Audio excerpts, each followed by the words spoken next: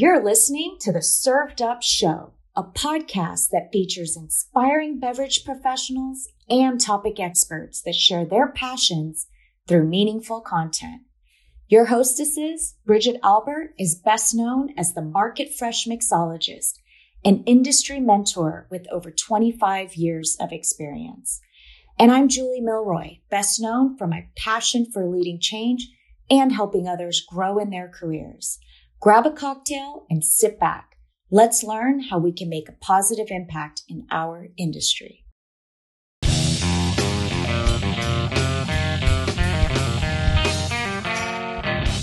Hey y'all, it's Bridget here. We are honored to be powered by the women winemakers of Banshee and Ferrari Corono at the Food Network's New York City Wine and Food Festival. This is a star-studded 4-day event showcasing the talents of world-renowned chefs, wine and spirit experts, and so much more at the Food Network New York City Wine and Food Festival.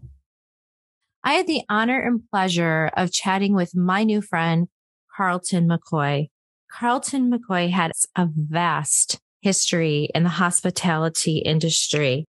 He's also the second African American in the world to pass the Master Sommelier exam. Together, he and his partner, Galen Lawrence Jr., bought the Heights Cellar, a whole host of vineyards and a tasting room. Carlton is now the managing partner of the Lawrence Wine Estates and CEO and president of Heights Cellar, making him the first Black CEO in a Napa winery. Just wow.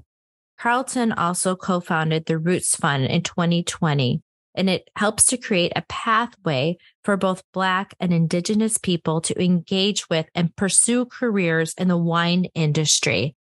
So sit back, relax, grab yourself a glass of wine, and enjoy this very special episode. Carlton, welcome to Served Up. I am so excited to have you on the show today from the New York City Wine and Food Festival. Yeah. Wow. It's a gorgeous day. It is a beautiful day.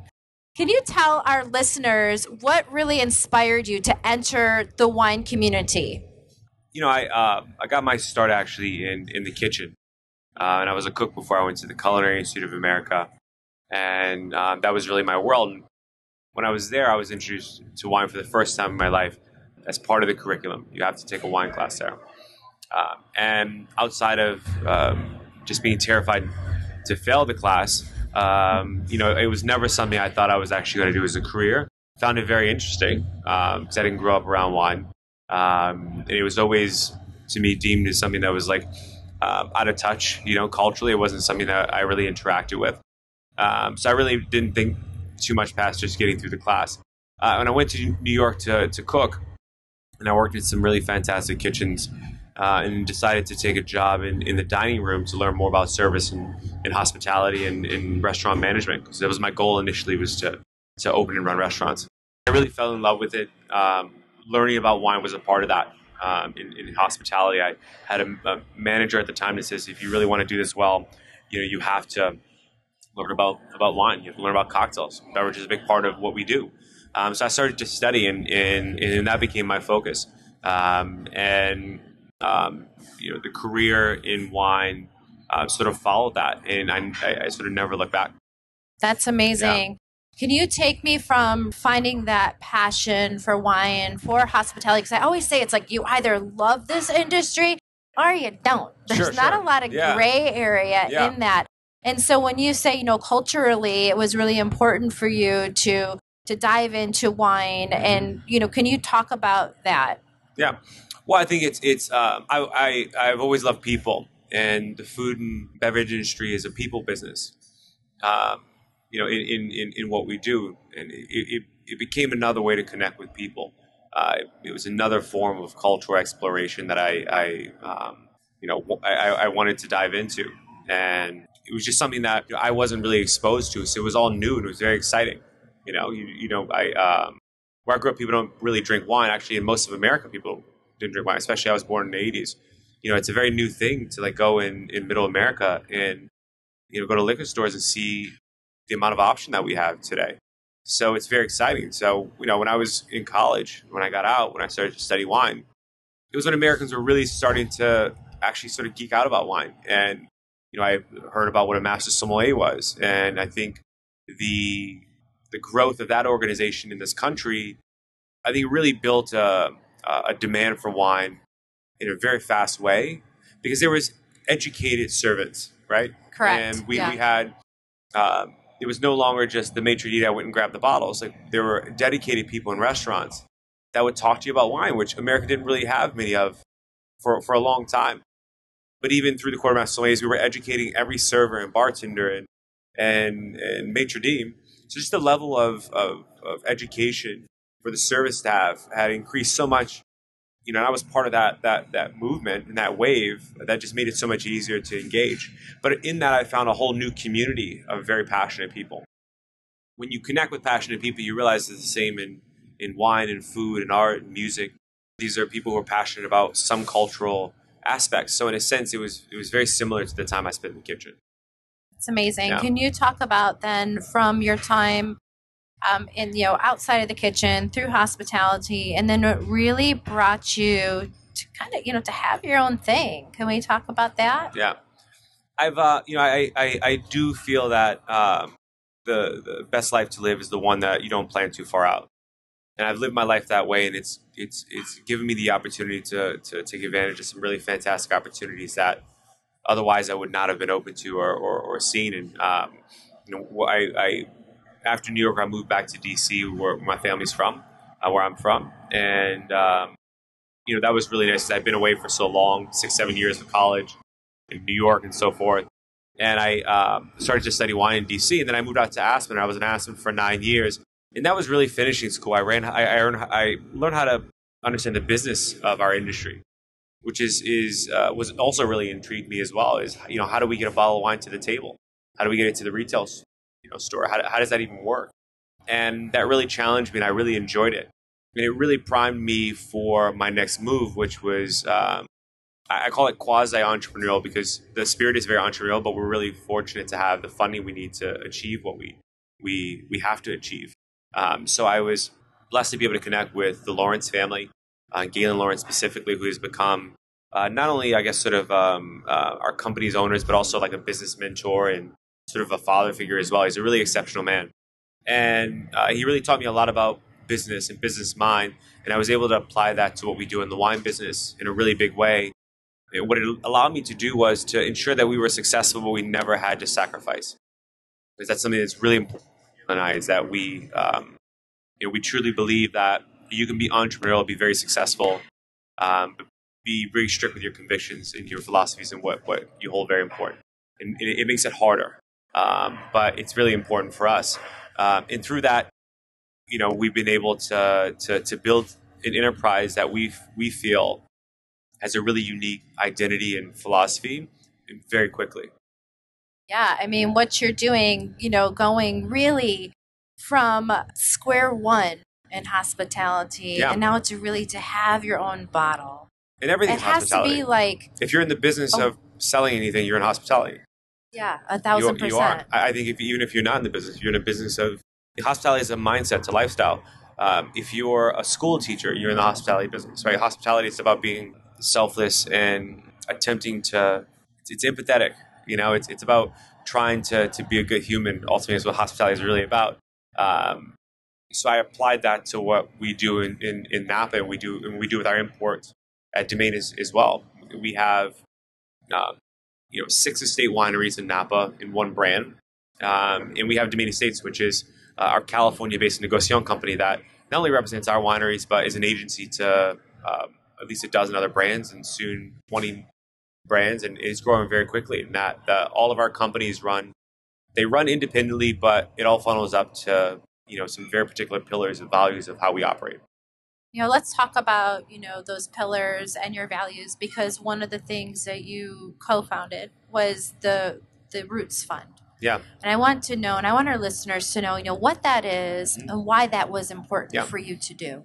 Sure. I feel very, very blessed to have found wine for a number of reasons. I do feel, and I don't mean this egotistically, I could have been equally successful in the food industry. but there is something about wine that it connects you to, I think, more cultural pillars than food. Food is so important, but food is a part of the wine industry. They all, you go to wine regions, and there's some of the best cooks in the region are these guys who own wineries. For me, I said, well, I was only exposed to wine because of culinary school, and it didn't really, and that was only very brief. It was through the industry where I learned about it, where I said, there's so many other communities in the country that culturally just don't engage with wine. And if they knew that, there was this whole incredible industry that connects you with the rest of the world, then they would probably jump at it. So we created the Roots Fund to essentially just build more diversity in our industry. And, we I always talk about pillars, right? But we have these sort of 3 pillars that we work within the Roots Fund. The Roots Fund is a nonprofit that was created to create diversity in the industry, but it's about education as educating people on what the options are in the industry. And then we raise funds because no nonprofit works without proper funding. Right. And we fund educational and cultural opportunities for communities that typically do not engage with wine. And these are, minorities and communities of color specifically. And then we help them with job placement in mentoring to be able to, the same way I've been mentored, to help those communities and those people be successful in their careers. And for me, I am a very driven entrepreneurial person. I don't ever believe in giving anyone anything. Everything is earned. So what we do is we show them a path. And mentoring is sometimes a quick text, or it's a 3-minute conversation where I'm thinking about this. What do you think? And that goes a long way. And for us, it's been really gratifying to see, companies like Southern Glazers jump on board and help support Roots Fund in a really big way. And it's just, it helps you sort of reaffirm how fantastic this industry is, and that it is a people business. Absolutely. And then can you tell our listeners where can they find more information about the Roots Fund? Yeah, so you can go online and just Google the Roots Fund. There's no other organization like it. I think that's why we got the name. But and if you go on the website, what you'll find is there are ways to donate funds. There's also ways to contribute your time in mentorship and so forth. There is events where you can donate product. That goes a very long way. And again, I can't say how grateful I am for to be able to work in an industry where people get behind these things and they go, yeah, more diversity in this industry, it's only going to make it more exciting. And I'd say equally as important, it's only going to open up our beverages to a larger demographic of the nation. As a wine drinker, I always go, well, there is the philanthropic approach, which, is always nice, where you just do things because you think it's good for society. But the other part is businesses. And we have a very large percentage of this country that doesn't engage with wine because they just don't know how to, or culturally they don't. So when we see people from those communities working in the industry and marketing the beverage themselves, you're naturally just going to have more people engaging. And as someone who oversees an enormous amount of wineries that want to sell to Americans, it's in our best interest to be able to invest in those communities now, and we'll reap the benefits, if not this generation, the next generation for sure. Let me ask you something, just on the consumer side, right? Because, what you're saying, very much rings home for the trade, for the beverage trade. But as a consumer, wine can also be very intimidating, especially now compared to 20 years ago, because you look in a liquor store, let's say, and there's so many bottles and so many labels. Do you have some tips for the consumer on how to approach wine? Yeah. I think that as someone who is a master sommelier, I think we've been probably the greatest and the worst thing for the wine industry. And the greatest because we really brought a lot of awareness to wine as this beautiful natural beverage. And it got people really excited about it because we saw Americans in suits, with the wine key and the decanter. And you go, wow, it's not just a bunch of stuffy old European guys. We can do this too. But I think we also maybe put too much emphasis on education. And what I mean by that is wine is a pretty unique beverage where you don't need to know much about it to enjoy it. And I think that we need to focus more on pleasure these days. I love that. You need a very small amount of education to be dangerous. And the fact that we even know grapes, I don't think the American consumer understands that they're far more educated than the European consumer. you can go to regions in France where people are from there and they'll know the names of the village and things like this. They won't know the grapes that are in the bottle. The fact that we label wines by grapes' names and we know grapes and we know what a Cabernet tastes like or a Pinot tastes like, you are light years ahead of the vast majority of the world. So I guess people should just take pressure off themselves and once in a while just go, I've had Pinot before, I like Pinot. Let me just, what am I comfortable spending? Just grab one and drink it. I always say, what's the worst going to happen? You're going to buzz and then you don't like it, don't buy it again. Yeah. It doesn't have to be that serious. I tell people all the time is, I've driven cars since I was 15 years old.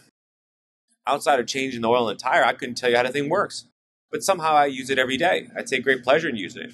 And I think with wine I think we focus so much on education that I think we've forgotten to remind people that it's a beverage of pleasure. Yeah.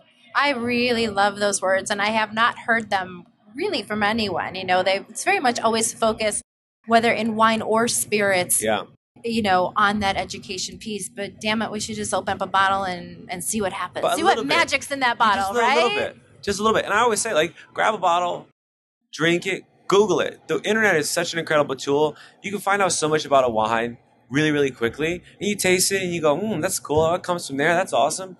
That's it. It doesn't have to be so serious. And the risk, if you're spending what you're comfortable spending, what is the risk?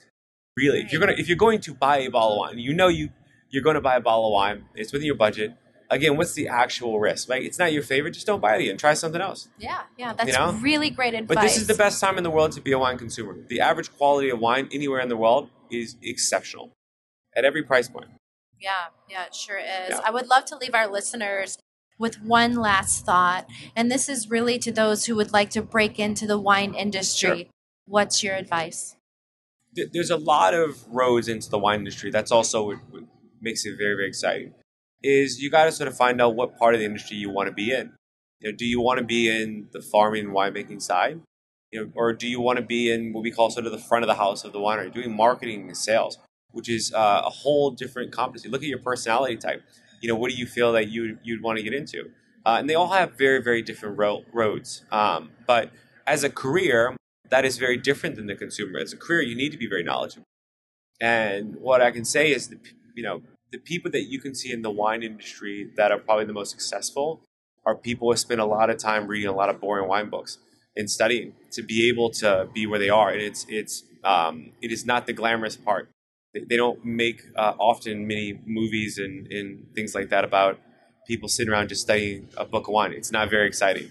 But that knowledge gives you what you need to be able to understand what you're either producing or selling, or marketing. And then you go into the world. And I would say try a couple things, right? Don't just anchor, go, I'm going to go do that. I've done multiple jobs in the wine industry. And again, because I don't go, well, I'm going to do that. I go, well, I'm going to work in the wine industry at some level. And I've done a number of things. And the wine industry is unique in that sense, but you can jump between different segments if you have a base level of knowledge. That's really what it gives you, that ability to jump between careers in wine is having a certain amount of knowledge. Yeah, that's really good advice for both the consumer and for those who want to break in. I want to thank you for being on Served Up today. No, it's my pleasure. My absolute goodness. Pleasure. Here at the New York City Wine and Food Festival. Yes. It's incredible to meet you here. I do hope that you'll come back on this show. Yes. And I just want to wish you some great health and a whole lot of peace. So thank you for being on Served Up. I love it. It's a great ending. Yeah, cheers. Thank you. Thanks for listening. Served Up is brought to you by Southern Glazers Wine and Spirits. Produced by Zunu.online. Music by We Kill the Lion can be found on Spotify. Make sure to subscribe to be notified of future Served Up episodes. Cheers!